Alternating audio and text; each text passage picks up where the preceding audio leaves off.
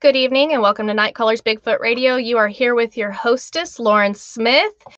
And tonight we are going to be interviewing Shane Corson. But before we get into it, I wanted to ask that you please show some love for the hardworking Night Callers team by hitting the thumbs up on whatever platform you're using to listen to the show. And don't forget to subscribe and ring that notification bell for new content that I release every single week.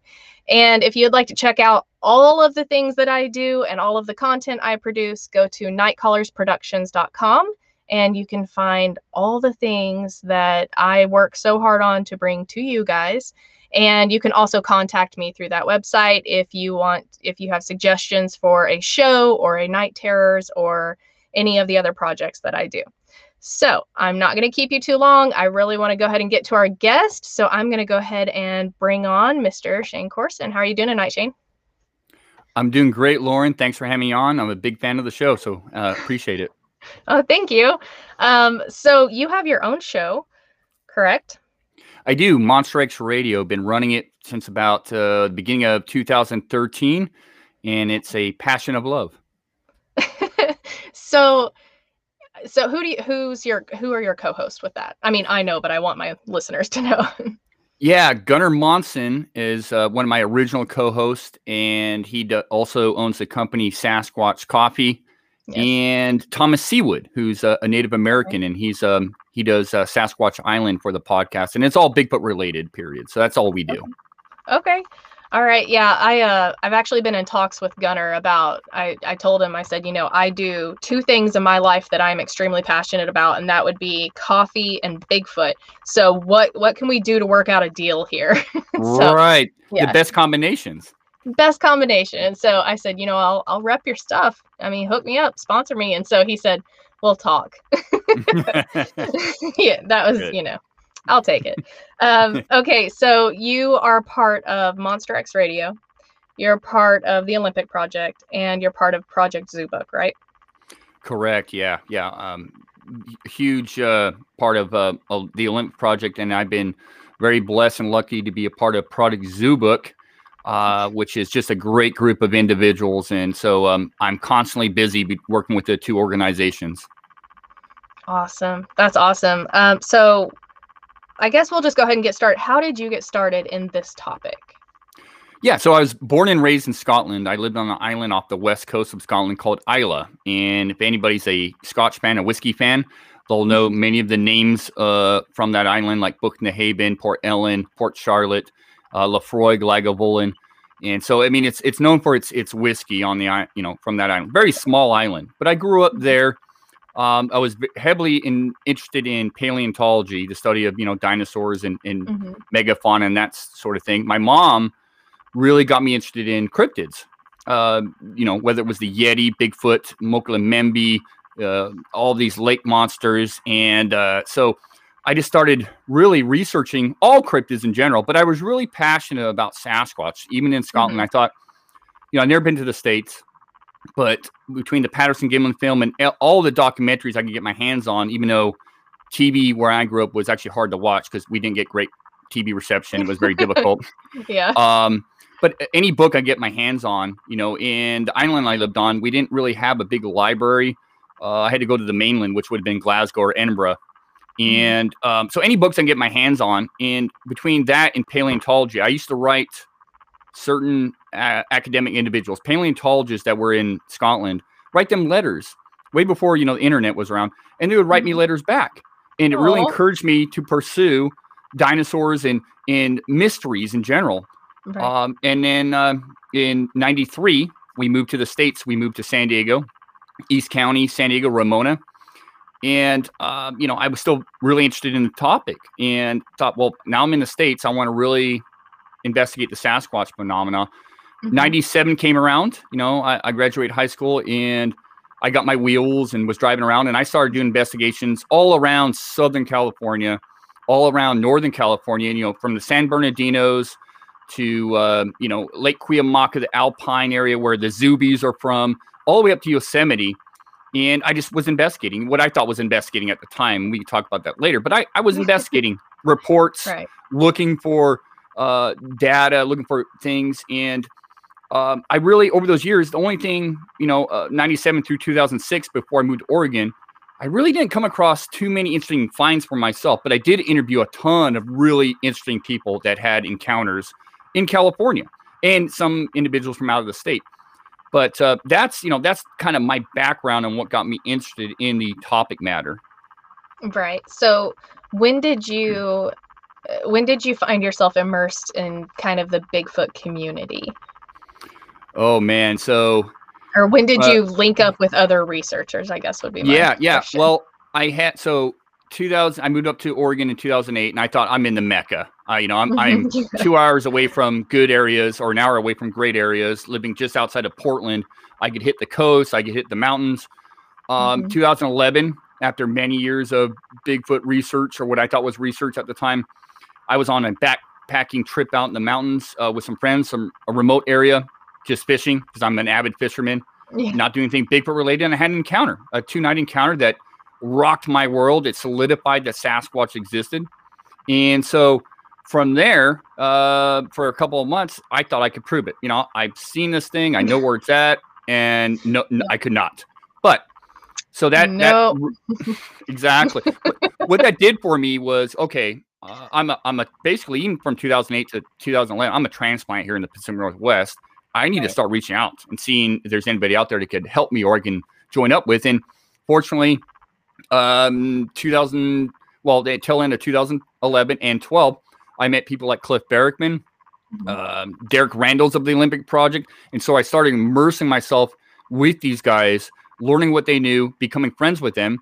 And I got to be great friends with Cliff Barackman. And then I eventually, like I said, met Derek Randles and became a part of the Olympic Project in 2012, 2013. And that's when I realized that what I considered to be research was not quite up to par. I had a lot to learn. And since then, I've gone, head deep into, I've just dived into it, and it's been a wild and fun ride. I usually save this question for later in the show, but I think it kind of fits in right now. So how has your research changed from when you started to now? But not just your research, how has your mindset changed? Oh, great question. So, a lot of people get into this field thinking, and myself included, that you just go out and you do a little camping, a little hiking, and you look for stuff. And that's all you do. And you listen, you look. It's really become important to me. And what I've learned over the years is the amount of data. It's the data collection for me that's really opened my eyes up, because with data collection, whether there's Sasquatch or not, if you're studying a certain area or a certain region, if you're collecting data, whether, like I said, there's a Sasquatch report or not, you're learning about that environment. So it's all about data collection for me now. And that's what the Olympic Project, Derek Randles, David Ellis, and many others, Cindy Dose, and many others have taught me, is that the collection of data and compiling that data and being adamant and doing your due diligence on collecting that data. And what that does for you is it paints a picture. Okay, is Sasquatch here at a certain time of year? Is it not? Is there any Sasquatch in this area? What are the known animals? What are the known animals' noises they're making? What could they eat? What is the weather patterns? All that stuff. So my research is, completely flipped around. Yes, I'm out in the field looking for impressions, looking for all of that stuff, collecting audio. But the data collection is key. It's absolutely key. And it's key to stay in one area for a lengthy period of time. Instead of the ambulance chasing, here's an encounter, here's an encounter, here's a report, here's a report. That stuff has value. Don't get me wrong. Right. But the longer you're in one area, you learn all of the fauna in that area. You learn what plants are growing, what animals eat those plants, what the weather patterns are. And then you can ask questions. Why would a Sasquatch be here? Whether year round or periodically. And so that's really key, I think. And that's where my research has gone, is not necessarily to prove Sasquatch exists. The majority of the Olympic Project pretty much know they exist. Not everybody, but quite a few of them. But we're really about collecting data and trying to look at this phenomenon from a scientific approach as much as we can, though we do have academic individuals in our group. Not all of us have that background, but we are about as well versed in this topic matter. And, many of us are, hunters, fishermen, hikers, trackers, you name it. And it's just it's a learning curve. It's a learning process. And so that's what it's all about. And that's how the research for me has progressed. And it's been such an awesome thing because I've learned so much about the environment, and it's made me really appreciate the areas I traverse in. Absolutely. Absolutely. I think you do have to learn from the ground up. I mean, I've been doing this for a long time, and I've seen, you know, people that go investigate witness encounters, and those are very important. You know, those give us the whole reason we do this is because of witness encounters. That's the reason, you know, that we can do this and that we know to research. So I think there's definitely two sides to it. There's the people that go get the witness encounters, and then there's people like you guys who are, you know, getting the framework for when these things are proven to exist. You guys then turn your efforts to conservation and, you know, kind of keeping these things safe and you know, stuff like that. So yeah, great. So, that's a great point. Yeah. Okay, so I just want to make sure there are no questions from the chat. If you guys have a question, be sure to put it in caps and my moderators will get those to me. Hi, Lori. Okay, so where all have you researched besides the Pacific Northwest? Honestly, just so West Coast. I've done a little bit, you know, when I travel and I'm invited out to areas or I ask certain researchers. Like years ago, I was out in Kentucky and I reached out to Charlie Raymond. I said, hey, Charlie, you know, and he's a great guy, great, you know, researcher. I said, where's a good spot to go to? And he sent me to a location. I had a couple of nights free, but mainly the West Coast, mainly all, you know, California from top to bottom, Oregon and Washington. Those are the three locations. You know, I spent many years in Oregon, many years in California, and now I moved up to Washington in 2017.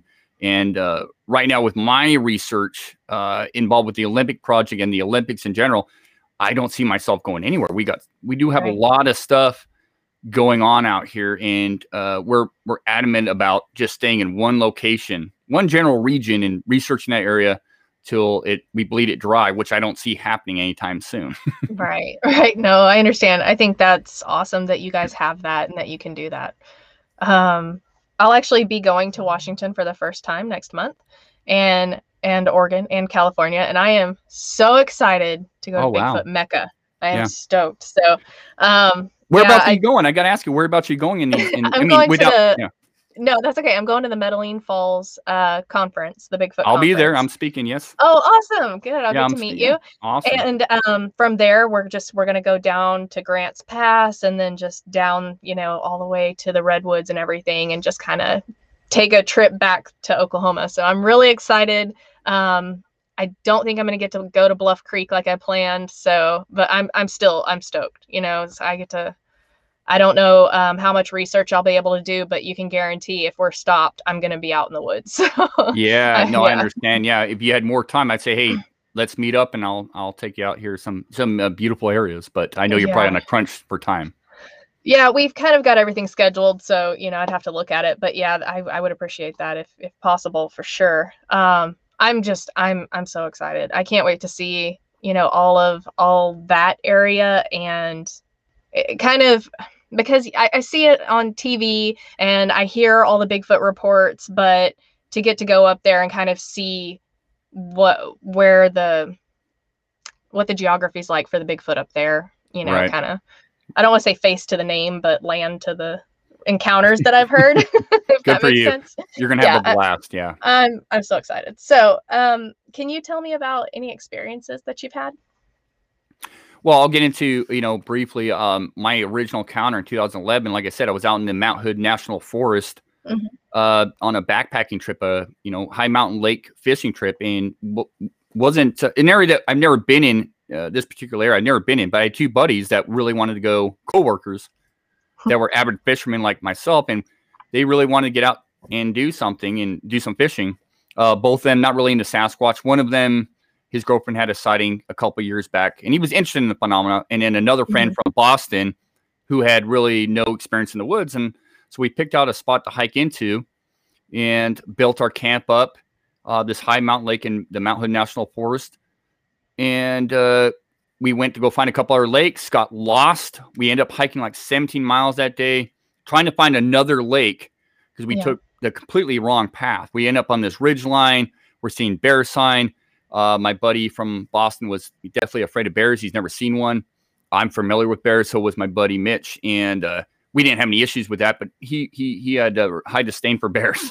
So, and I'm literally telling you, this guy would be behind us as we're lost and hiking off trail, banging pots. He was that guy. Oh my gosh. Oh yeah. He didn't have a weapon at the time. We all carry weapons. We're in the woods regardless, because there's a lot of dangerous stuff out there. So right. We eventually find the trail, hit the lake we're supposed to hit, but by that time it's getting, it's getting dark, and we have to make it back to camp. We have a couple mile hike back to camp. We hike back to camp, build a fire, cook our food, stay up till about 11:30, and go to bed. Go to our tents, 3 separate tents along this lake. And above this lake, or where we're camping, was a little bit of a hilltop. So we're kind of lower and kind of in a little bit of a bowl. Well, 1:32 in the morning, I'm hearing what sounds like rock clanking. It just, we wake up and it just sounds like 2 rocks being smashed together. Ian, Bostonian, was snoring away. My buddy Mitch is next to me, and he's closest to this lake. And we're kind of in a pyramid formation as far as tents are concerned. And my buddy Mitch whispers, "Are you awake?" And I said, "Yes." And he said, "Do you hear that?" I said, "Yeah, I hear that." What is it? And I said, "I don't know. Sounds like 2 rocks being smashed together." And we're listening to this thing, and it gets closer and closer. And then I hear what sounds like a percussive or a wood knock. Mm-hmm. And I hear stomping around. And then I hear this thing peel off, and I hear the clanking again, and it's getting more distant and distant. And this probably lasted 5 to 10 minutes. I honestly don't know, because I was a little freaked out, and I was trying to figure out what this was at 1:32 in the morning, in the middle of nowhere. There's no other campers around. There's nothing. We're not at a campground. We're out on a high mountain lake. Right. And so I'm thinking in my head, well, could it have been elk, antlers, deer, and this is August. So I'm thinking about all the known animals to be doing this stuff, and people. No flashlights. We didn't see any lights. Right. Well, it stopped, and it moved away, and that was it. So next morning we wake up, we kind of briefly talk about it. My buddy Ian didn't hear any of this. And so we're on a fishing trip, and now that we know our way around this area without getting lost, we go and hit some of the other lakes we're going to fish. There's about 6 to 7 or 5 to 7 lakes in this area roughly. And so we hiked a mile or 2 miles, from lake to lake to lake, and fished our brains out. Lots of brookies, lots of cutthroats, and some other species of fish in these areas. And so we make it back to camp that evening, and we're going to be out there for 3 nights. So we're on our second night. Mm-hmm. We make it back to camp, same sort of MO. We build a fire. We cook our food. We just chat for a while, and we go to bed about 11:30 with the idea of hitting some of the lakes we've not fished yet. And my buddy Ian builds this humongous fire up, because he was a little freaked out, between the bear sign and what we were talking about. He builds this humongous fire. And I'm like, well, calm down. I don't want you to start a forest fire out here. August can be kind of dry in these areas. So let's, even though everything's still wet, something could catch. Better safe than sorry. Yeah, exactly. So he builds this big fire up, and we go to bed. And that night previously, because he was so worried, I gave him a weapon. I gave him a 9mm, which in the woods is not much. But I gave him and he knew how to operate a weapon, but I just wanted him to feel comfortable. I had an extra weapon. And so I gave it to him. And as we're laying there in our tents, about 1:32 in the morning, we're all out, Ian's snoring away. I hear that rock clanking start again, 1:32 in the morning. And it's coming. It's getting closer from a distance, maybe 75, 100 yards away. I'm hearing it. And it's getting closer and closer. Mm-hmm. My buddy Mitch, once again, to the left of me, closest to the lake, goes, "Hey, do you hear that?" I said, "Yeah." He said, "It's back." I said, "I know." "What do you think it is?" "I don't know." And as we're listening, it gets closer and closer, and it stops. And we're listening, and all of a sudden we start hearing what sounds like something very heavy moving through the woods above us around our camp. And he's hearing something to the left of him, and I'm hearing something to the right of me. And I'm thinking, well, and we're whispering this back and forth. So I'm thinking there must be 2 of whatever the heck's going on out here. And at this point, I start thinking, you got to be kidding me. Could this be Sasquatch? It did enter my brain. I get asked that question. Yeah. It did enter my brain, but I'm still trying to rationalize this. I haven't done anything Bigfoot. I didn't do any calls. The nearest thing I think we did was chop firewood, which could sound like a wood knock. Right. But or just being there. Or just being there, exactly. Yeah. And so we're hearing this thing move around us, and then silence again. And as we're laying in our tents, Ian's still asleep, Mitch is awake, I'm awake, and we're just listening. I hear, or we heard, five knocks in a row, and it was powerful knocks, percussive sounds on a tree. So much to the fact you could feel them vibrate underneath your tent. So it was close. Up there in the Mount Hood National Forest, and many of the forests up here in the Pacific Northwest, based on the soil content and the root structures, like you could hear something coming down the trail, just the vibration, because it's kind of hollow. And so these knocks were powerful. I mean, just powerful. And I mean, 5 in a row, and to the point where it shook me. I was like, holy smokes, that is something, that is power. Right. And it just echoed.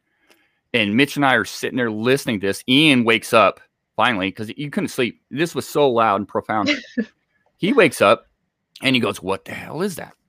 This, that. And after those knocks stopped, we're listening, and he's whispering away, like, what is that? I said, shut up, shut up, shut up. And you hear something coming through the trees right above our camp, hitting the tree branches. And we're talking about really tall spur trees. We're in, a forest. And then thud lands next to my buddy Mitch's tent. And I knew what it was automatically, and he did too. And Mitch goes, something just threw a rock at us. Because you hear it hit the mud next to his tent. Yeah. And I mean, hitting the tree branches, then thud. And instantly I thought, okay, we're either dealing with some crazy human or we're dealing with a Sasquatch. I mean, what else throws a rock in the woods? Yeah. And so we're hearing that. And then the crunches of branches start happening again. Something's just storming around. I mean, now it sounds like an elephant. No, I never heard a vocal. I never smelt anything. And maybe that's because at that time, my heart was in my head. I mean, literally, I could hear the blood pressure just pump. Adrenaline is high. It was high, and I was freaked out. I almost felt paralyzed at one point, and then I talked myself out of it because I thought, well, this thing's back the second night. It hasn't rushed camp. It hasn't hurt us. So I physically walked myself out of feeling paralyzed. So I did in my tent, and I think that's where a lot of people get, and I'm not speaking for everybody, but I think a lot of times people don't understand what adrenaline and fear can do to you. It can paralyze you. You could feel what they call zapped. Yeah. And that's how I felt, but I wasn't. I walked myself out of it. And I thought, okay, I got to be responsible here. I don't know what's going to happen next. And fortunately, nothing happened. It stormed around our camp, or they stormed around our camp, or whatever. And backtrack a little bit to why I know Sasquatch exists. So after that tree came down, after that knocking and whatnot, on the storming around the camp, my buddy Ian was just freaking out. He's freaking out big time. And I thought he was going to shoot somebody because I could hear him messing with the gun. I said, Ian, put the gun down. No. Yeah. And in my head, I'm thinking, you idiot. You idiot. You gave somebody a gun. And that was stupid on my part. I admit that. I know that. But he was freaking out. So I thought to myself, I need to get that gun from him. I need to calm him down. But I really didn't want to get out of my tent. I really did not want to get out of my tent. But I knew I had to. So I started unzipping my tent, and I'm peering around this little slit in my tent. And I'm looking around, and out of the corner of my eye, I see some movement behind a tree. And I focus in on it, and what I see is this figure. I see a hand, an arm, a shoulder, and a head, and it's just rocking back and forth behind this tree. Back and forth. And it was creepy. And it looked massive. Yeah. And I got my eyes fixated on it. And I'm just staring at it, and it takes its hand off, drops its side, it turns around, peels away, and moves down this little game trail and away. And that was it. I never did get out of my tent. Ian and everybody went quiet, and I just sat there till daybreak. A couple hours later, 5 in the morning, I think, when the daylight came up. And collectively, we broke our camp and just left. We didn't stick around. Everybody was freaked out of their mind. Yeah. I didn't talk about that with them. The whole ride home, we were kind of quiet about it. And it was just one of those things where we all knew we experienced something crazy, but nobody really wanted to talk about it. So that's what solidified the existence of Sasquatch for me. When I saw that figure there, and I could see that was the culprit. I could see the massiveness of this thing. Not a whole lot of detail, pretty typical, right? But I knew at that time what I was dealing with. Right. And since then, yes, since I've gotten involved with the Olympic Project, and whatnot, I've had other encounters, especially, I've had a couple of therm sightings with individuals. I've had some very harrowing encounters with Todd Hale and Chris Spencer and some of the other guys that work with me directly, Rebecca and Slick. Other things have happened. But that right there was an epitome for me. I mean, it really solidified Sasquatch existed, and it lit a spark underneath my butt to reach out to other people. You know, original question you asked. That's when I really thought, after a while, I need to look. This isn't a one-man show. I'm not a one-man band. I can't do this myself. Yeah. Well, I think, you know, it's a double-edged sword bringing other people in, but, you know, one of the benefits is obviously bringing in their knowledge, a different viewpoint. You know, to me, I've always found that when I go out with other researchers, I learn something from them every single time I go. I learn something, a new way to research, or something I can apply to how I research. So I think that's awesome that you found a good team. Oh, yeah. Amazing team of individuals for sure. And on top of that, I think he may be watching here. You probably have a fan from London in the group here, but Squatcher Metrics is somebody that I've, speaking of data collection, Squatcher Metrics, you can find him on Instagram and Facebook. What an amazing fellow. He's an amazing analyst by trade. That's kind of his job, to analyze certain things. But collecting data, analyzing that, and putting that into a format where he shares this with a lot of researchers. It's something that's really helped my research out, the Olymp Project's research out, and many other individuals and organizations across North America with their research. So if you get a chance, I got to give the guy a plug, because he's such an amazing guy, and he's constantly working on some amazing things that I'm really shaping research. To me, what he's doing right now is the future of this research, putting everything together in a format that you can look at and see patterns or non-patterns. So, you know, shout out to Squatcher Metrics. Anybody in the listening to the show, if you're an enthusiast or interested, or a researcher, investigator, whatever you want to call yourself, check out Squatcher Metrics. Fantastic guy. Yeah. Actually, I follow him on Instagram. And I recently talked to Emily Fleur, and she was also talking about him. So, I think, like I said, having that big picture, like that's vital. Okay, we had a couple questions up here. SoCal Squatch wanted to know, have you researched with Chris Spencer? And you've answered that. Yeah, let me just say something about Todd. So Todd Hale works with the Olymp Project, and he's kind of he's got a bit of a sense of humor. He's kind of the professional troll. I'm gonna give it to him. Yeah. No, he's fantastic, but he likes to have a good time, and we take ourselves serious, but not too serious. So thanks, Todd. Oh, he had another one. Has Shane been out with Beans Baxter? I have not been out with Beans Baxter, but he's going to be at the Medline Falls, and I look forward to meeting with him. And I believe you've had him on your show. So I did recently. Yeah. So I have not been out with Beans Baxter, Todd Hale, but I hope to. I look forward to meeting Beans Baxter and seeing what he's got to share.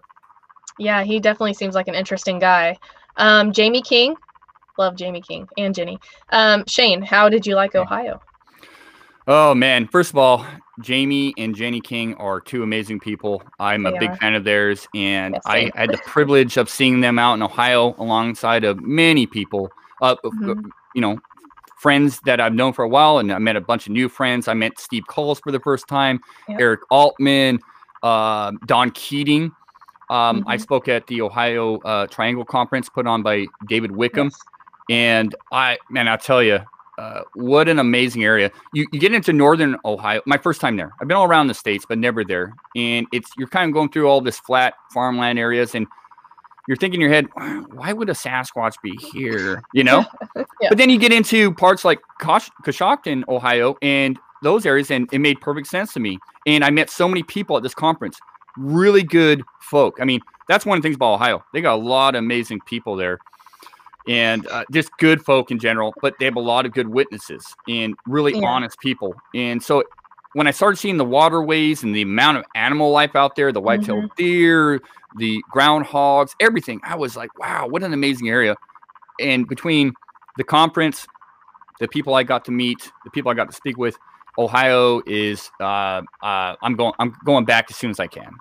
That's awesome. Yeah, Ohio's on my bucket list. It's amazing. Yeah. After Bigfoot Mecca this summer, so maybe next year. Okay, so he said Shane's a rascal.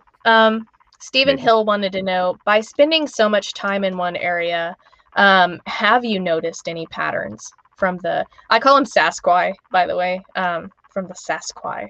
I love it. Yeah, I love it. There are, the longer you get into this and the longer you're in the woods and the longer you actually look at the data you've collected and others have collected, because, Limb Project is just one organization, but there's many other organizations in Washington, in the Western states and across the country. Yes, we've noticed patterns. I mean, basically in certain areas, we can tell you possibly where your best chance to have a sighting or something odd happen, Right. or find impressions, May and June specifically up in the Olympics, based on the elk and deer calving. Great times to be in the Olympics, and oh man, I mean, there's a lot to it. And in certain areas, it's like there's a pattern where it seems, and it's something we've been talking about for quite a while now. It seems like, the Sasquatch definitely make their rounds, whether it's, and it's quite a lengthy description here, but there's certain areas we can go to and you're probably not going to have anything happen, just nothing going to happen. But if you're there between a certain amount of days, say 7 to 8 days, something may happen on that circle. It's almost like Sasquatch or a Sasquatch is making its rounds. And so there's a lot of different patterns you find if you look at the material that you've collected and dissect it. Just like knowing animals. It's as a hunter, you can put up a game cam and all that good stuff. But if you're a good tracker or you pay attention to the environment, you're going to know where deer are going to be at, or any other animal for the most part. You're going to kind of know that area. And so it's just about staying in one area for a lengthy period of time. And I have noticed patterns, and the Limb Project has noticed patterns. And you can look at, like Project Zubik, for example. We have a bunch of different individuals, academic individuals that have worked with. We have zoologists, anthropologists, primatologists, marine biologists, and they're experts in their field. And they can tell you a lot about, known primates, what gorillas, silverbacks will do, or lowland gorillas, or mountain gorillas will do, or chimpanzees, or bonobos, based on, obviously observing them. Now, we're not directly observing Sasquatch, but based on the track finds we've come across, based on the audio we're collecting, and some of our personal experiences, it's starting to paint a picture. And that's why I'm excited about the future of this, because research really has changed over the years. There are a lot of academic individuals, despite what people say, that are interested. They're in the Sasquatch closet sometimes, but they're willing to talk with you and give their expertise, wildlife biologists and all that stuff. And the more you spend your time in one area, whether something's going on or not, don't get discouraged. I do believe Sasquatch has to, if they make an impression in one area, they'll be known. So they have to travel. I don't think they migrate, but I do think they're, transitory. They move from elevation to elevation, and they will get around, and you just got to be very observant. That is the key to science in general, is observing. That's where science came from. It was observing and testing your hypothesis. And so, there are patterns out there, and there's a lot of stuff I think we're learning. There's one area in southwestern Washington. I was out with Todd Hill and Chris Spencer and Rebecca Ann Slick and Jonathan Brown and Kirk Brown and a bunch of really good, individuals. Bart Catino. And there's one area we've been looking at for years, and I was kind of brought into this area. I hadn't been there a few times, but we had some amazing stuff happen in this area, between the audio and a tree coming down by our camp and the impressions we found. So we're now kind of looking at this area and trying to figure out the patterns there, because there are patterns. There's a certain type of Sasquatch, a certain colored Sasquatch in this area. It's been seen for like 20 years, from a small guy to now he's a big guy, by different people, just random people driving a road, a hunter, a police officer, whatever have you. And there's a lot of stuff going on in this area, but there are patterns. It's not there all, or it or they, we don't know, isn't there all the time, but it does come through there. Well, why? Right. Why? And so there's just a lot of interesting things when it comes to that topic of patterns. I do think Sasquatch is very unpredictable in a lot of ways. I do believe that. But at the same time, there are certain things you can gather from your data, from what you gather, that kind of paint a picture and point you, I think, in the right direction. Right. No, I agree with that. I think, I always say Bigfoot, Sasquatch, whatever, their ultimate goal, their main motivation for life is to survive and self-preservation. They are the ultimate survivalists. And so I think, this is my question to you. Do you think that a lot of their transitory patterns are due to food sources, or do you think it's due for survival purposes to not be caught? I think for the most part, generally speaking, it's food and weather. So, like, I'm speaking specifically about the PNW, the Pacific Northwest here. Right.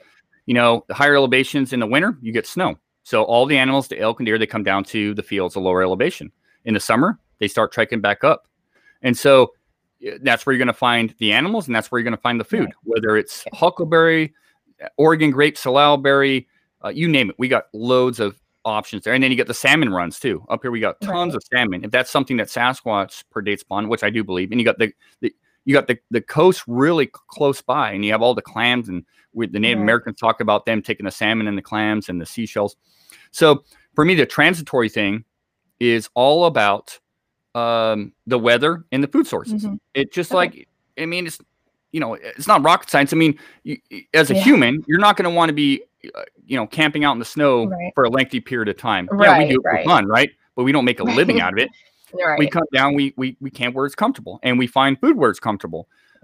But there's a lot of options up here in the Pacific Northwest. Now, when it comes to like up here, we have, and I know other parts of the country, Idaho, North Carolina, they have timber. So a lot of areas get timbered, and timbering gets a bad name. But what timbering does, it attracts all the deer and the ungulates to this area, because with timbering, you take out a tree, an area, or a forest in segments, the sun penetrates that area, the grass grows, and that's where the ungulates, all the animals. Well, that's where you get a lot of Sasquatch sightings. Some of the best FLIR footage we've taken or have seen is when we're in a clear cut, focusing on this area, and we see individuals walk into this area, and you see deer and elk bedded down in these areas. So I'm pro timber, timbering, but at the same time, I do think that it in some cases it goes overboard. There's areas where I live up here in Washington, I'm looking at the Cascades. I'm looking at an area, and I just noticed today on the horizon, they're taking out the trees, and I was a little bummed by it. Now I got a better view of the mountains, but I love the trees. So I'm a little bummed out about that, but it is what it is. So in those cases, I think the Sasquatch are attracted. And, that's the thing with power lines as well. You get so many reports of Sasquatch traveling in power lines. Well, I think it's because the power lines open up for the grass to grow, and that's where the deer congregate. I mean, why do you think about, you think about grave sites, for example? Everybody thinks there's, not everybody, but certain people think there's something paranormal about Sasquatch hanging around a grave site. And I'm thinking the grave sites just down the road from me are some of the greenest areas where the grass grows, and the deer congregate in there and they eat the grass. The elk come down to eat the grass. I would expect Sasquatch to be hanging out there if they're predating upon deer or elk. That's a perfect spot to ambush them. So, kind of off topic there, but I just think it's in these areas, it is about the food sources and the climate. And so transitory, you can stay in 100-mile area and live just fine and not be seen, especially if you're in small in number, which I believe Sasquatch is small in number. Right. Especially in the Pacific Northwest, where it's just vast. I mean, it's just so vast up there, which I'm eager to see for myself. So, so on that topic, well, hold on. We had another question from Alan Lassiter that I'll slip in here. So you said, stay in one area, research that area, learn that area, know that area, eat, sleep, and breathe that area. So how often do you go out and research? Oh man. So I moved up to Washington just to do this. I really did. When we came across the nest, when the nest area that we're working on now was, brought to me and I got to see it for the first time, I thought, this is amazing. This is absolutely amazing. I have to move to Washington. And I was looking to move out of, the suburbs of Portland. I wanted, I had access to a lot of areas, but I kind of got sick of I've never been a city guy or even a suburb. I wanted to be out in the sticks. So I moved up to Washington, finally got into a house up here, and I'm in the woods now, and I'm out every week on sometimes daily, sometimes every couple of days, and out for lengthy periods of time, whether it's up in the Olympics or southwestern Washington. I'm out all the time. But I have basically right now 2 core areas, and one's on the east side of the Olympics where the nests are at, and then one down in southwestern Washington. And both are very productive areas. They have a lot of wildlife, a lot of encounters, a lot of history, but they're just very productive. And that's where I want to focus my time in, is just in those areas as much as I can. I know a lot about the Olympics, but it's so vast. I'm still learning stuff today. I don't know it all. I always recommend to people, whether there's been an encounter or not in an area, look at what's viable in that area. Look look at the animals in this area. Why would a Sasquatch be here? And maybe, just maybe, there's not a lot of people going to the area. It takes a person and a Sasquatch to have an encounter. It's true. Like Vancouver Island's a perfect example. Most of the encounters are at one end of the island. The other end, where all the people are at. But the other end of the island, which, Vancouver Island's a stone's throw away from me, there's not a lot of reports. But when people go there, they get reports. But so it makes sense. People have to see a Sasquatch. Sasquatch has to be there. But great areas to be had if you look at what's viable in those areas, and just, if it's an area where not a lot of people traverse, big deal. That's even better. I'd be heading out there. Who knows? Yeah, no kidding. No kidding. You're living the dream, my friend. Living the dream. I am. I won't lie. I know it took a lot of work to get there, but I think that's awesome. Okay. I think Jamie had a question. Do you think it's an advantage to camp near water? Yes and no. That's such a good question. Yes and no. So the advantages are everything has to go to water at some point. And, a fisherman, I love camping near water. But if you're recording audio, it sucks because all of your audio gets washed out by the water. Depending on, a lake is one thing. You can get away on a lake, but a lot of areas I go to are near rivers and they're big rivers, small rivers, creeks, and there's a lot of noise there. And I know Jamie knows this.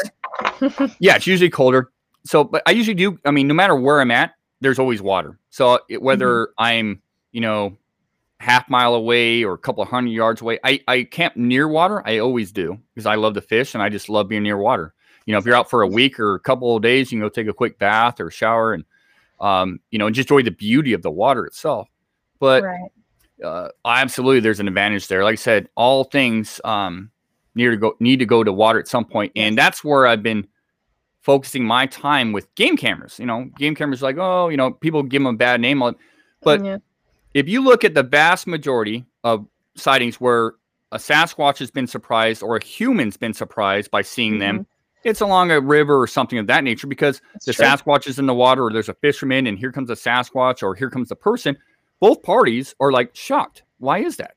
Because the noise, I believe, the noise of the water protects the sounds. If you're solo out there doing your solo thing, whether you're a Sasquatch or person, you're out there. You're not hearing something creep up on you. Look at the Patterson-Gimlin film, which I believe is 100% legit.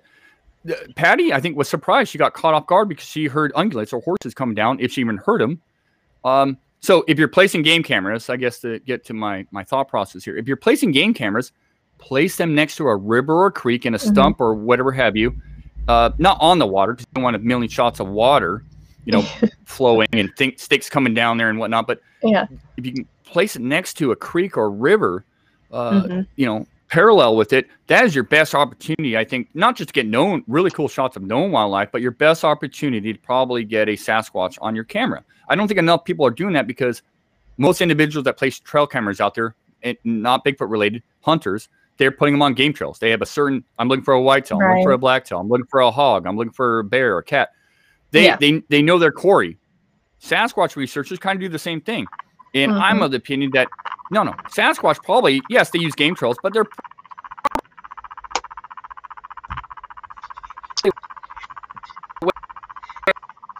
off trail. And they're not traveling the state. They'll my thought process there, but water is awesome. No, I have to agree. I think that's a really good line of thought on that. I would love to see more people do that in places like southeastern Oklahoma and, Fouke and other places. Definitely I think that would be a good way to go.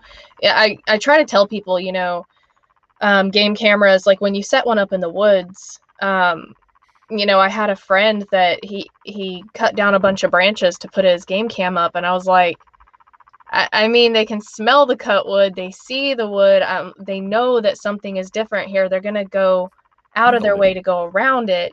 I said, if I go into your house and put a game cam on your dining room table, you're gonna know because it's your house. I said, I just feel like they know when something is different, you know, in that aspect. But close to water, it covers the sound and the scent. And the scent. That's I didn't mention it, the scent, because all these smells coming down the river.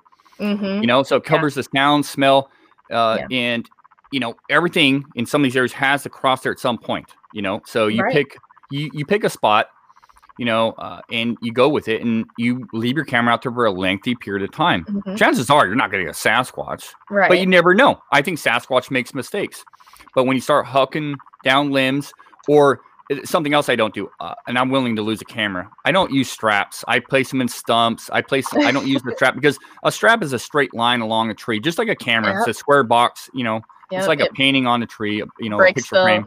Line of vision, yeah. So I don't do that stuff, and the only time I've gotten lucky, what I consider lucky with the trail cameras, was when I was first moved up to Washington State, and I was camping on a buddy's property, a stone's throw, air miles. Wasn't too far away from our nest study area, but I had my travel trailer, and I put my cameras on my travel trailer. I wanted to make them a part of my travel trailer, part of something human, because a stone's throw away again was a gate where two different loggers at 3 o'clock in the morning, months apart, had seen what they would describe as a Sasquatch family. There was 4 of them.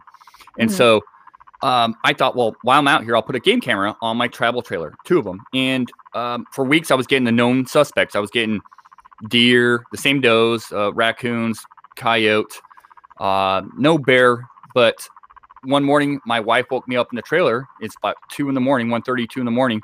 Again, magic hour, as I call it.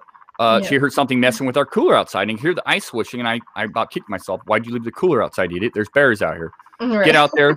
Yeah, I get out there, and there's nothing to be seen. But I knew I had game cameras out there.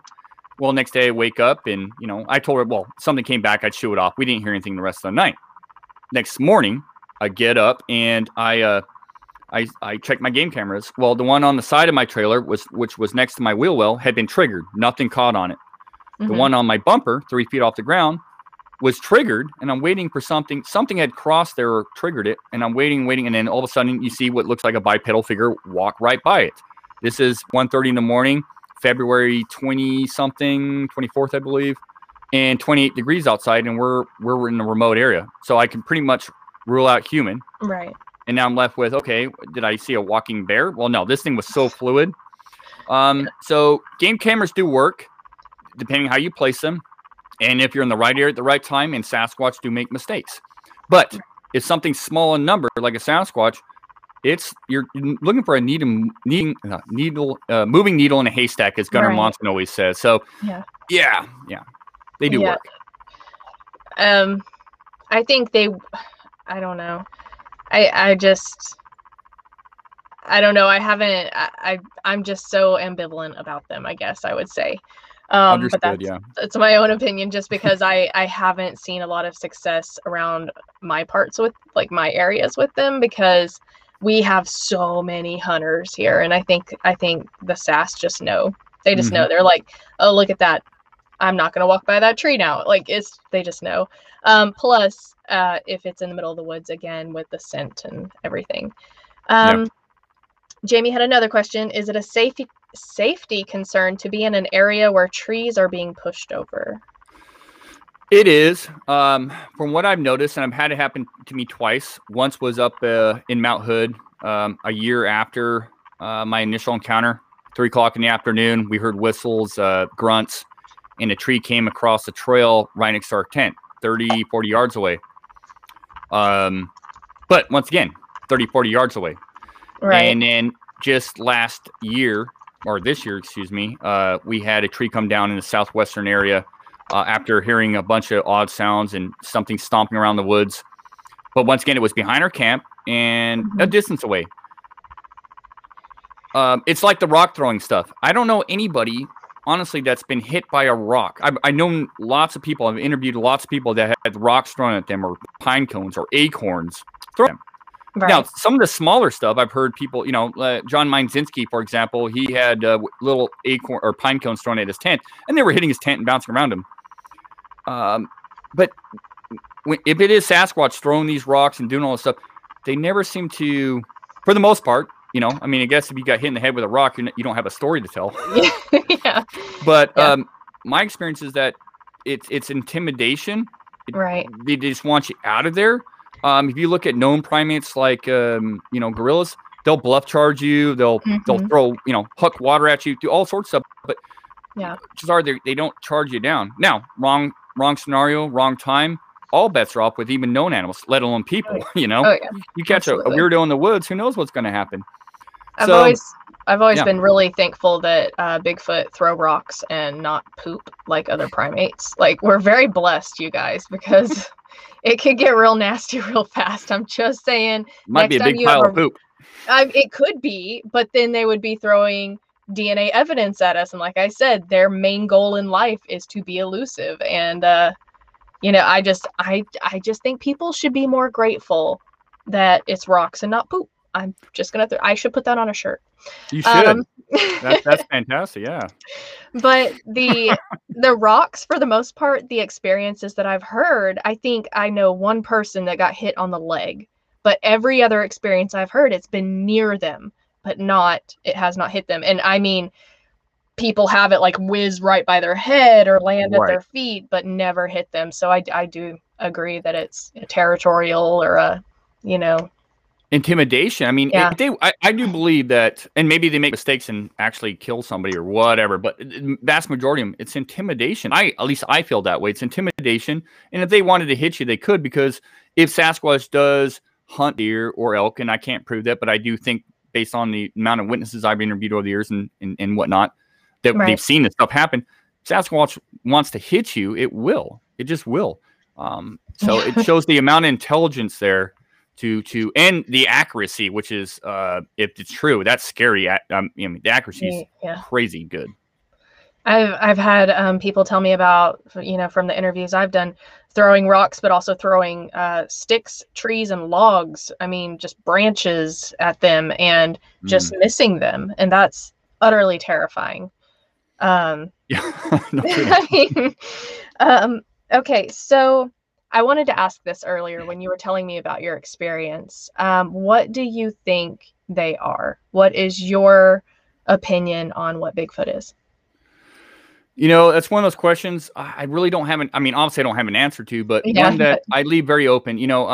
I always say, if it walks like a duck, talks like a duck, and acts like a duck, it's a duck. And I think Sasquatch is very much a terrestrial thing. Is it a primate? I allude to primates all the time because of some of the work with the nest study area we've been working on for years. I mean, the nest, something made those nests, and the hairs come back primate, visually speaking.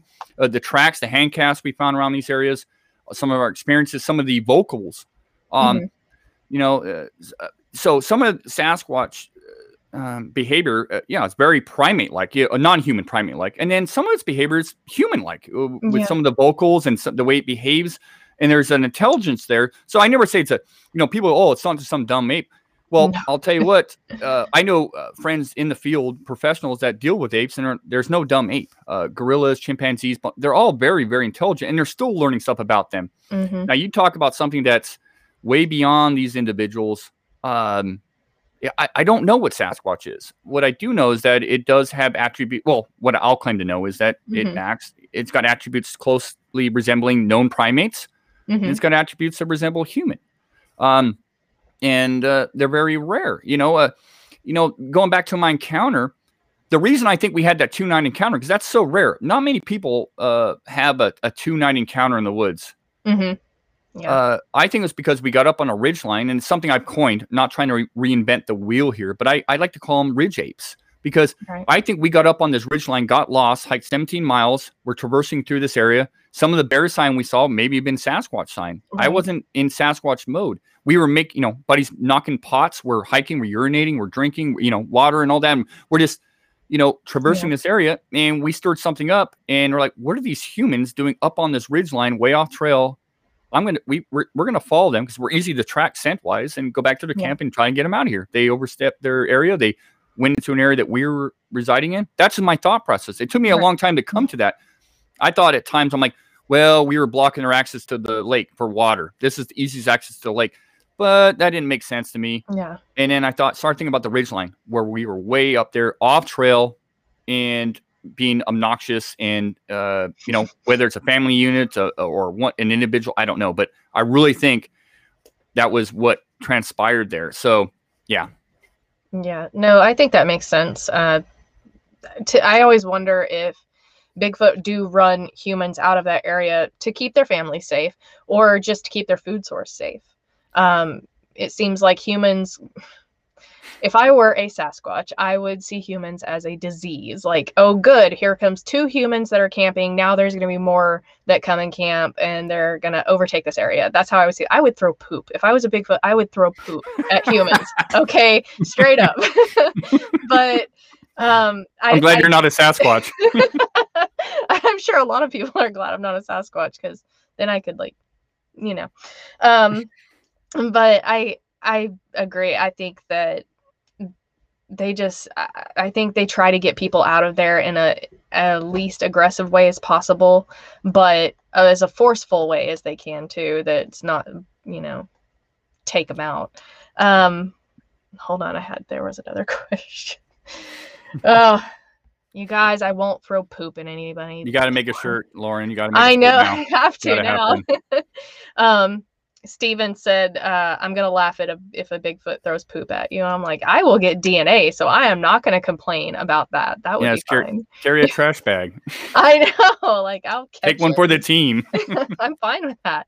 I had another question over here. Let me go look. Okay. Alan Lassiter wanted to know, do the Native Americans in your area talk about Bigfoot, or is that taboo in your area? A bit of both, honestly. Depends on the tribe, but the vast majority of them are open. They talk about it. I speak at the Sasquatch. I've spoken at the Sasquatch Summit up here in Ocean Shores, Washington, on a reservation, and they're amazing, amazing group, and they talk about it openly. And of course, working with Jonathan and Sarah Brown out of Chehalis, they live on a reservation and probably have, one of the top FLIR images of videos out there, bar none. They were using one of our FLIRs, borrowed from the Olymp project, but they captured it, and it was on an Indian reservation. And it's amazing footage to me because I've stood there, I've seen it. So the vast majority are open to it, especially the younger generation. Some of the elders can be standoffish. Right. Some of them think it's taboo to talk about. Not taboo, but not a good thing to talk about it.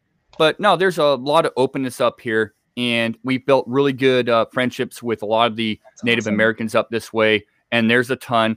And they all have stories. They all have different names for Sasquatch, but they all talk about Sasquatch. And so one of the things that's really neat about living up here is the amount of Native Americans that live out in these areas that have stories going back hundreds of years. And I've heard some amazing ones. And stuff that, their forefathers and whatnot going out and salmon fishing and tying up the salmon, and Sasquatch takes their salmon. Or all that. So a lot of good correlations, but they are for the most part open to talk about it. That's awesome. And I always think to myself, that can be helpful in your research, because let's say they've had those experiences with the salmon, then again, you can add that little piece into your research. To me, that's what I get from it. Okay, on to gear. What is the most valuable piece of equipment that you have to have when you research, that you can't go without? Oh man. I would say your brain, but you should be taking that with you regardless. Dang it. Hold on. Let me add that to my list. Yeah. But you would be surprised. So it really depends on what you're trying to accomplish and what you're doing and where you're going. I would say it just really depends. A compass to me, it's like, everybody's thinking, okay, track casting or therm or, this or that. But if you're not comfortable where you're going, you must really know an area. You must always honestly tell somebody where you're going. I know everybody thinks they're a bad mamma jam and go out wherever they want to do, but bad things happen to good people, smart people. There was a guy, I think was out in Wyoming recently, right? Was it Wyoming or Montana? An outdoorsman, a guide, a fishing guide, and he got mauled to death by a grizzly bear. He turned his back, and they come to find out that this grizzly had buried a moose, probably had buried a moose body, and was protecting its food source, its cache.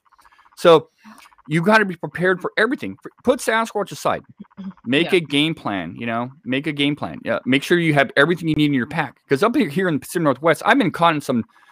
I went out with Mark Marcel, Abe Canyon, years ago, and we went out to the cabin site, and we got caught in a blizzard. We're 5-6 miles in Mount St. Helens, and it was a blizzard.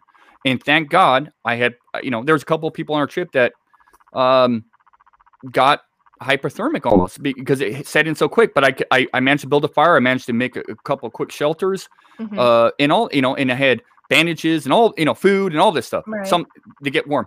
That is so. Your backpack and what you have in your backpack as far as survival stuff. I don't care if you're going on a nice sunny day. What if you get bit by a snake or a spider, or you trip and break your leg, you fall down a hill? You have to have 2 of everything: matches, something to start a fire, ways to keep warm. Always tell somebody where you're going, and do not deviate from that path. As soon as you deviate from that path, if something happens, you're leaving not just SARS search and rescue in trouble, but your family members. Always thinking about those people. And I'm guilty. I've been guilty of it. Oh, look, there's a bone over there off trail. Let me go check that bone out. We all do it, right? But the most important thing is know your environment, be prepared for your environment. And then when you go into the woods and you're so prepared, the area, you got maps, you got compass, you got all this stuff. When you step in there, your mind is focused on the research and not where's my car keys? How do I get back to my car? Where's my water source? You're so prepared that you can actually focus on your environment and what you're looking at, what you're looking for. And it just makes everything so smooth that way. Because when you go in the woods and you're nervous or you forget something or you don't know, something, you're asking for disaster and you're really not conducting good research. And I learned this the hard way over and over again. I'm fortunately now, I think I'm pretty on it as much as one can be. And so, and then when you get into the research side, man, if you can pack in a couple of pounds of hydrocal, casting material, a DNA kit, you can collect hair properly with, paper bags and tweezers and all that stuff. If that's what you want to do. A lot of people just want to go out and experience it. Good for you. But if you're trying to collect data, take a pen and paper. Use your cell phone and take notes. You don't have to take a pen and paper nowadays. You can just type in notes or speak into your phone. All of that stuff adds up to really solid research, in my opinion, but also have plenty of maps on you. Know the area you're going into. Don't just walk into an area blindly. So, and all the other stuff, therms and all that stuff, I'm fortunate. I own quite a few thermal units and a lot of audio units. I will say I would take, as soon as you step out of your vehicle, and this is something David Ellis has taught me and Chris Spencer and myself, we really pay attention to this. As soon as you step out of your vehicle in an area of interest, hit that recorder, start it right away. Don't start going down the trail and go, I need some recorder. Because some of the coolest stuff you will ever hear sometimes is when you step out of your vehicle. So an audio recorder is a must. If you don't have one, record off your phone. But a lot of times people will set that recorder, they hear something and they go to, I'll start recording. Nothing happens. And so all you got once again is a story. No, that's really good advice. All of that is really good advice. Don't become a missing 411 case if you can help it. Yeah, it happens too often, unfortunately. And we, part of the Olymp project, what we do is we actually actively search for missing people. There's one guy in the area that I had my encounter in.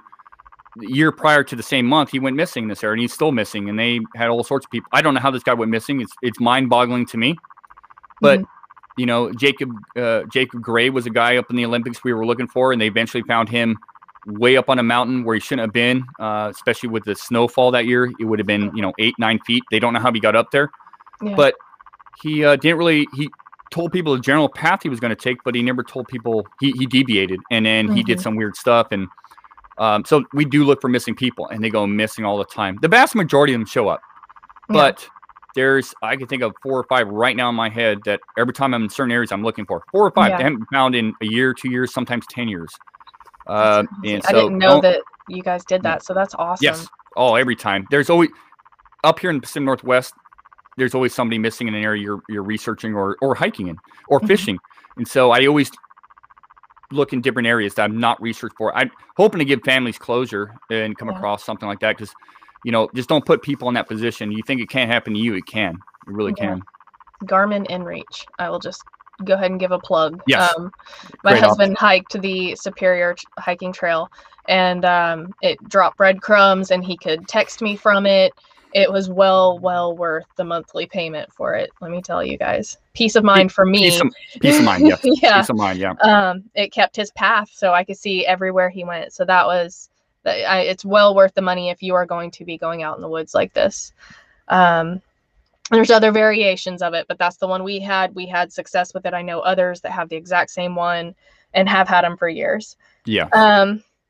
So I think I know the answer to this already, but I'm going to go ahead and ask, what is the best piece of evidence that you have seen so far besides the Patty film? Oh man. Well, I'm going to be maybe a little arrogant here. Only because there's the reason I moved up to Washington, is the nest area we're working on. There's just nothing like it, you know, and I'm very skeptical. I know Sasquatch exists, period. Right. But the nest study area we're working on for a number of years, and some people, you know, quit talking about it. Well, no, because it's ongoing. Just last year, 2020, February last year, Todd Hale and I walked in on something making one of these nests. We didn't see it, but cumulatively, we've come, you know, we had Cliff Berkman come out. He's a good friend of ours. He came out and helped us cast hand impressions, foot impressions, and then the collection of the huckleberry and the hairs. It is the most profound thing that I've ever dealt with. And I've seen stuff through FLIR. You know, I've had my sighting. This is something concrete. You know, all the, you know, photos, FLIR, eyewitness encounter, they're great. They're fantastic. But this is something concrete. Something's building these nests. And the original nest area that was discovered by a timber cruiser. And in his 27 years, had never seen anything like this, nor had the other individuals that have been brought out to this area, barobiologists, the DNR, the timber owner of this property. None of them in their years, 250 years within this timber agency. And my buddies, Derek Randalls and James Milling, that first saw these nests, they had never seen anything like this. So to me, it's the most compelling thing for me personally. And I've seen a lot of great things over the years. You know, I was out in Ohio and I saw a really good, an older gentleman from that area had what looked like a little Sasquatch on his game camera. I mean, it looked just like a little Sasquatch, a gray colored or whitish gray. And I was like floored. But I've seen stuff like that over the years. But they're, you know, a lot of these individuals aren't willing to share it. They just want to show somebody, and, you know, and that's cool. I'll take that and I'll live with that. Right. So I've seen a lot of good photos, a lot of that stuff. But, you know, when you can touch and feel and see stuff like the nest area, it's profound. And the amount of audio we pulled out of this area. So we're not just talking about nest or hair or hand impressions or foot impressions or even possible sightings with Derek Randalls and his wife in this area. We're also talking about audio, and audio that is just unreal, and it's consistent. And so speaking of patterns, Lauren, you know, we came across, you know, we were led to this original nest study area by a timber cruiser, and to date, or to that time up until about 2020, we had discovered 22 nests along this ridgeline. Over a couple of years, we came across 22 of them on these different fingers. You know, some were in groups of 7, some were in groups of 3 or 4, some were in groups or just 1. You know, when we hypothesized that they were made in the month of February or March based on the salmon run and the huckleberry still being in this area, because it's kind of a microclimate. The huckleberry still is prevalent in this area. And then Todd Hale and I discovered another one, but actually being made in the month of February, the tail end of February. And so patterns, is it every 4 years they're making these things, you know, for a birthing process, possibly? Definitely in the months of February or March, whatever's making these, you can argue that point, but these nests are being made and constructed, and something's making them, and they're different sizes, large, 8-9 feet across to 3 or 4 feet across, a foot in depth. So there's patterns there. So for me, Lauren, to answer your question, the nest area is definitely, you know, one of the most amazing things the most amazing thing I've ever been involved with. And to me, it's the most compelling thing. Though there's a lot of compelling things out there. I don't want to take away from other individual groups or organizations. I talk to a lot of them, and they're working on really amazing things, great things. They have new ideas. But for me personally, it's the nest study area. No, I think that's amazing. I've heard you talk about that before. I've heard it from others. I've followed your nest stuff, nest research, and I've heard, feedback on it. Oh, well, the Olympic Project and their nest, don't they know that those are just from bears? Or don't they, and I get that a lot. And I'm just like, oh yeah. Yeah. Me too. I mean, I guess, so going back to, you've actually had, and I want to just put this out there for everyone else. I've already seen you post this, but that you have had bear biologists basically verify that this is not Ursuline. Oh yeah. Bear biologists, wildlife biologists. And I bump into a lot of black bear between Oregon and Washington, a lot of black bear. I've seen black bears scraping trees, making their beds. I've seen a lot of known animals do that. One of the things people say to me all the time, oh, it's a wood rat or a muskrat. I've seen hundreds of muskrat nests, and you always find feces and it's got a smell to it. And they make mounds. They don't make nests. They don't make bird nests. Same with bear. Bear will scrape something and make a bed. And I come across I run into black bear all the time, right, in their beds and elk beds and deer beds. This isn't a bed, it's a nest. And so that's what separates it. And it's formulated. Ask Dr. Meldrum when he came out there and he saw that huckleberry boughs were pushed into the ground and then the nest was formulated around it. Mm-hmm. It took intelligence. It took time. Derek Randalls and I actually went out and built one of these nests just to see what it would take. And between us, it took us between 40 and 45 minutes to build one of these things and collect stuff from 25 feet away. So something's going out of its little pocket 25 feet away to build one of these nests. So I have to agree. It's very interesting. It's fascinating. Absolutely fascinating. I've heard of other nests, I guess, in other countries. And they weren't like this one. They weren't like these. So the first time I heard you mention these nests, it was a couple years ago, and it just caught my attention because that's something that I've been doing this with my mom for like 20 years. And I had never heard that ever. So I think it's fascinating as well. Is there any experience that you have yet to tell about that you would like to share? I said over the years, I've been fortunate, I think, to put myself in positions where we've had encounters. I mean, there's a lot, but that may sound arrogant, but I spend, especially in the last, since 2012, I spent so much time in certain areas, so much time that where nothing's happened. You go months without anything happening, but every once in a while you have something happen. I mean, I remember a time out, and I was out in the before I moved up to Washington, I was out in the Tillamook National Forest, in an area where there's been a ton of sightings. And we were even working with a couple of, a ranger in this area that would give us reports. He was a very friendly guy. And, one of these evenings, there was one evening where my buddy, Larry Turner was out with me and he had his dog, and we heard a whistle off to our left at 11:38 night, because I looked at my watch, and this whistle was very coarse, and his dog would never chase after anything, but he chased after this whistle, and Larry goes, Cody, get back here. And Cody comes back. Well, off to our right is another whistle, clear coarse whistle, and the dog chases after it again, and the dog comes back. But I've heard whistles before, and I'm not a big fan of whistles. Usually when I hear a whistle that I associate possibly with something that I'm not familiar with, I get a little bugged out because I've had weird stuff happen with whistles. Right. Same area. I was out with Cindy Cadell, who's an archaeologist and works with the Olympic Project, is a part of the Olympic Project. And she went to bed. We were out camping in this area, and I saw, after staying up for an extra half hour, it's raining. I'm getting soaking wet, and I'm ready to call it. And I'm fooling around, and I see what looks like a head behind a tree. And I'm watching this thing, and I'm trying to rule out raccoon and all the known things, but it's moving in and out behind a tree. It's bobbing and weaving. And then it looked like there was a shoulder, and said, well, shoot, this particular FLIR I had at the time couldn't record. It was a monocular. And I thought, well, I'm the sort of guy that hates, stories. I wanted at least to have a witness. So I said, hey, Cindy, I knock on her tent and say, hey, wake up, get out here. And she comes out and she's looking around. She doesn't see it.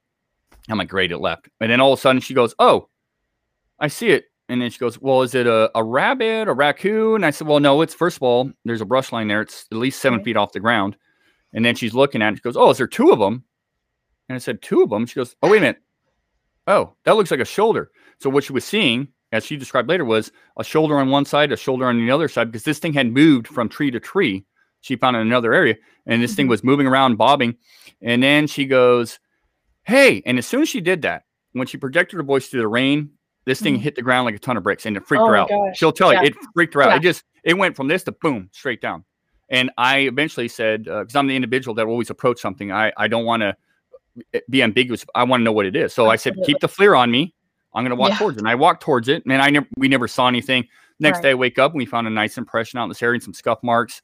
So there's no doubt if you spend the time out in these areas, you know, and I got plenty of interesting and somewhat ambiguous stories, you know, trees being pushed over and all that, but lots of stuff like that.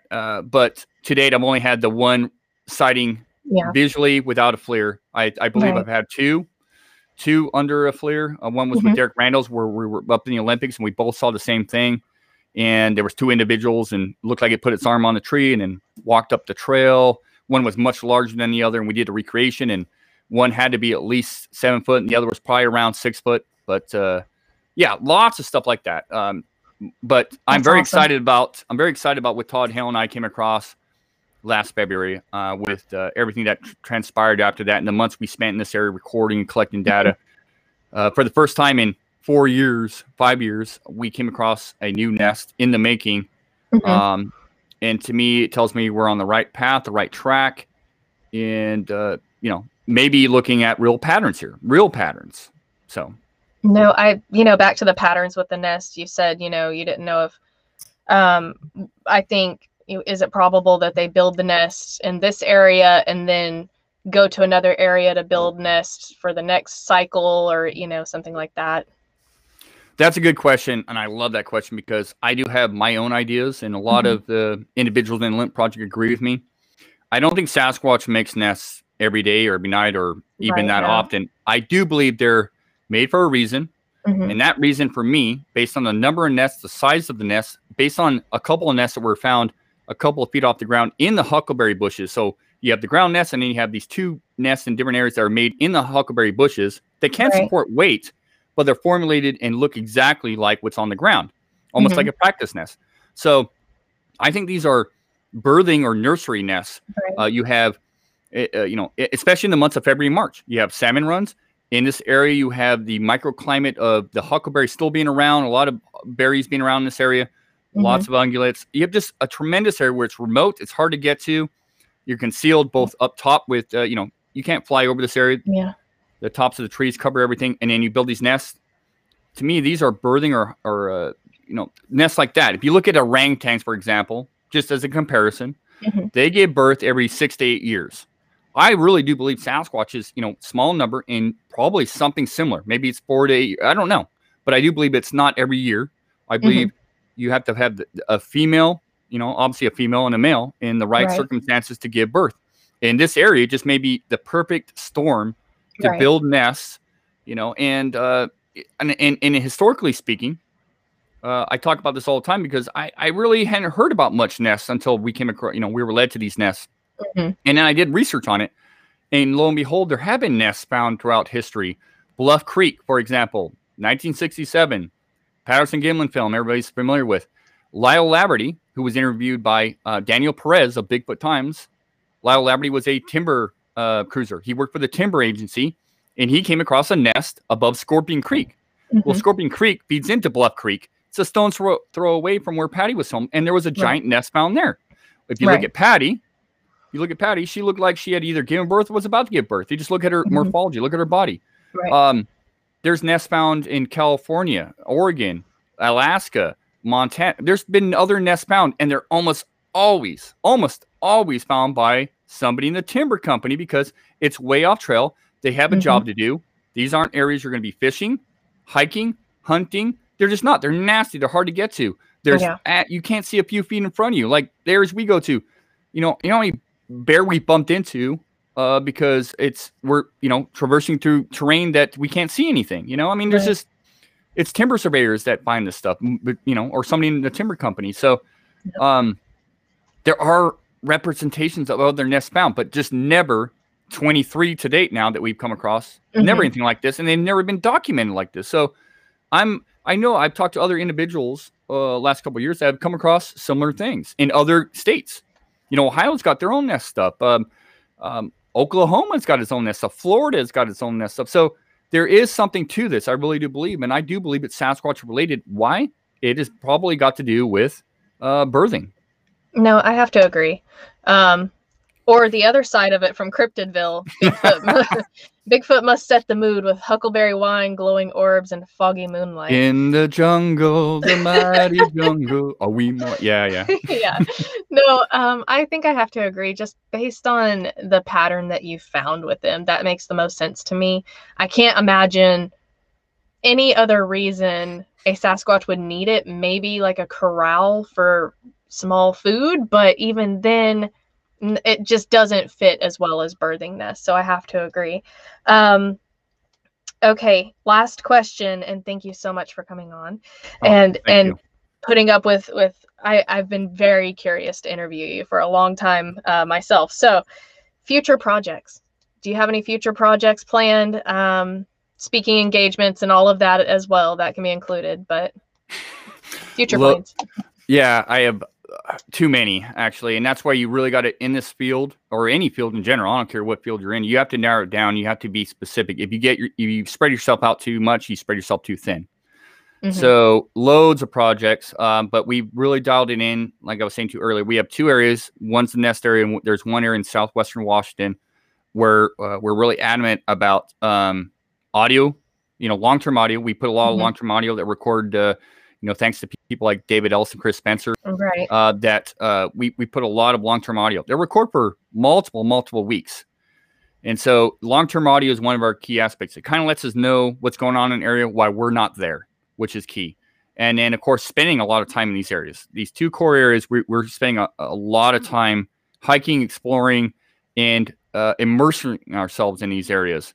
And so that's the main goal. Now, we do have between a couple of us, we do have personal goals. One is, and we got ideas of how to do this, but we want to really get something on FLIR this year, which we've done in the past, but something really solid. It won't prove Sasquatch. Don't get me wrong. I know that, but for our own research, just to see if we can actually get something on FLIR in an area where we think that Sasquatch does get fairly close to our camps periodically, not all the time, very rarely, but when it does, it's one of those things where it's off the hook, and you got to be prepared. Because I've been caught off guard. I admit it, I've been caught off guard so many times. Think nothing's going on for 2 or 3 days, and you take your foot off the pedal, and that's when it hits, and that's when it happens. And you're not prepared. Yeah. So it's about being prepared, but having a goal. My goal is to get something on FLIR, something really good. And I think between our group, we're capable of doing that. We spent, and there's a lot of groups and individuals capable of doing that, but it's about being adamant and, those boring times, those lame times, not letting your foot off the pedal. As soon as you do, that always seems to be when something happens, and then you screw up, and then you're just like, oh, I got a cool story. Or I got, that's not good enough. It's just not good enough. So definitely want to get something on FLIR. And then, continue documenting the areas we're in, because it is painting a picture, whether it's a footcast we come across, or a trackway, or a hair, or audio. It's really just trying to figure out what's going on in these areas. Why? I know. And the more you learn, the more you don't know, honestly. The more questions you get. Yes. But with the FLIR, you said, even if you don't get a great image, it's great for y'all's research. To me, each little thing we get is a piece of data that we can put towards the bigger picture. So absolutely. Yeah, I think it's great what you guys are doing. Honestly, I always tell people with research, nobody knows the exact correct way to research, right? Nobody has the corner market there's no experts. Nobody knows everything. But for me, I always tell people, do what feels right to you. Learn everything you can. Don't ever act like you know it all. Keep learning. Keep trying to advance your research. But to me, y'all's research always it feels the best to me. It resonates the best with me. So you guys keep doing what you're doing. I think if anyone's going to prove it, hopefully you guys will do that, because y'all are all out in the woods. You're doing big things, and y'all are going about it in a really good way. You're not, I hate to say this, but you're not, trying to cut others off at the knees to further your own research. You y'all are going about it in the right way. So I applaud you guys and keep doing what you're doing. Well, you rock, Lauren. It's been a pleasure being on the show. And, if you're not having fun at doing this stuff, and you're being egotistical, you're in the wrong, that's not the Olymp Project. It's not the group I associate myself with. Right. We have fun. We enjoy ourselves. Yep. We take ourselves serious, but not too serious. And we know that we're not the end all be all. There's other great individuals and groups out there doing. I mean, I follow a lot of people. I don't always comment, but a lot of good people, solid people doing great research out there. And just don't let it go to your head. You come across something neat, awesome, man. But don't let it go to your head, because there's a lot of people that have come before us. We're standing on the shoulders of giants, some really good people, that have done amazing things. So don't take that for granted, and just know that, we'll just have fun. That's what I'm going to say. Just have fun at it. Yeah. Have fun and be kind. You guys know me. Y'all know that's what I always say, and I mean it. Just, man, with everything y'all do, just be kind.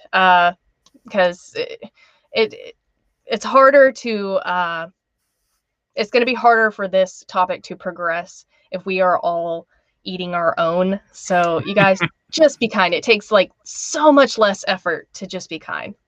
And if you don't have anything nice to say, then just don't say anything at all. Yeah. I'll add one more thing. No, one more thing. You made a great point there. And that is, if you're so focused on what other people are doing, you got to stop and ask yourself, what are you doing? What do you bring to the table? Because, absolutely, just focus on what you're doing. Yeah. And run with it. And if you think you feel like you really bring something to the table, awesome. But the more time you focus on someone else that you disagree with, or you think's doing something stupid, or, whatever, you're wasting time. Life's too short. Enjoy it. Focus on yourself, what you're doing.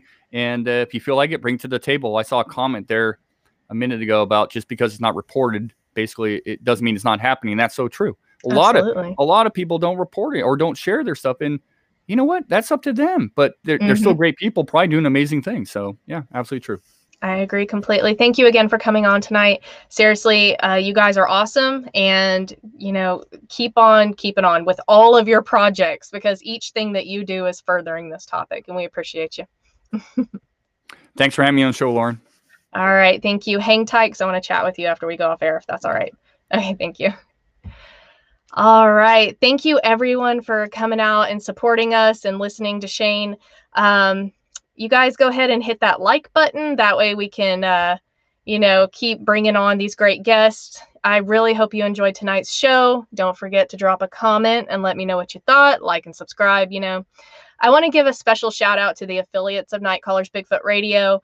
Go check out their sites, give them a like, and support them, because they're all awesome.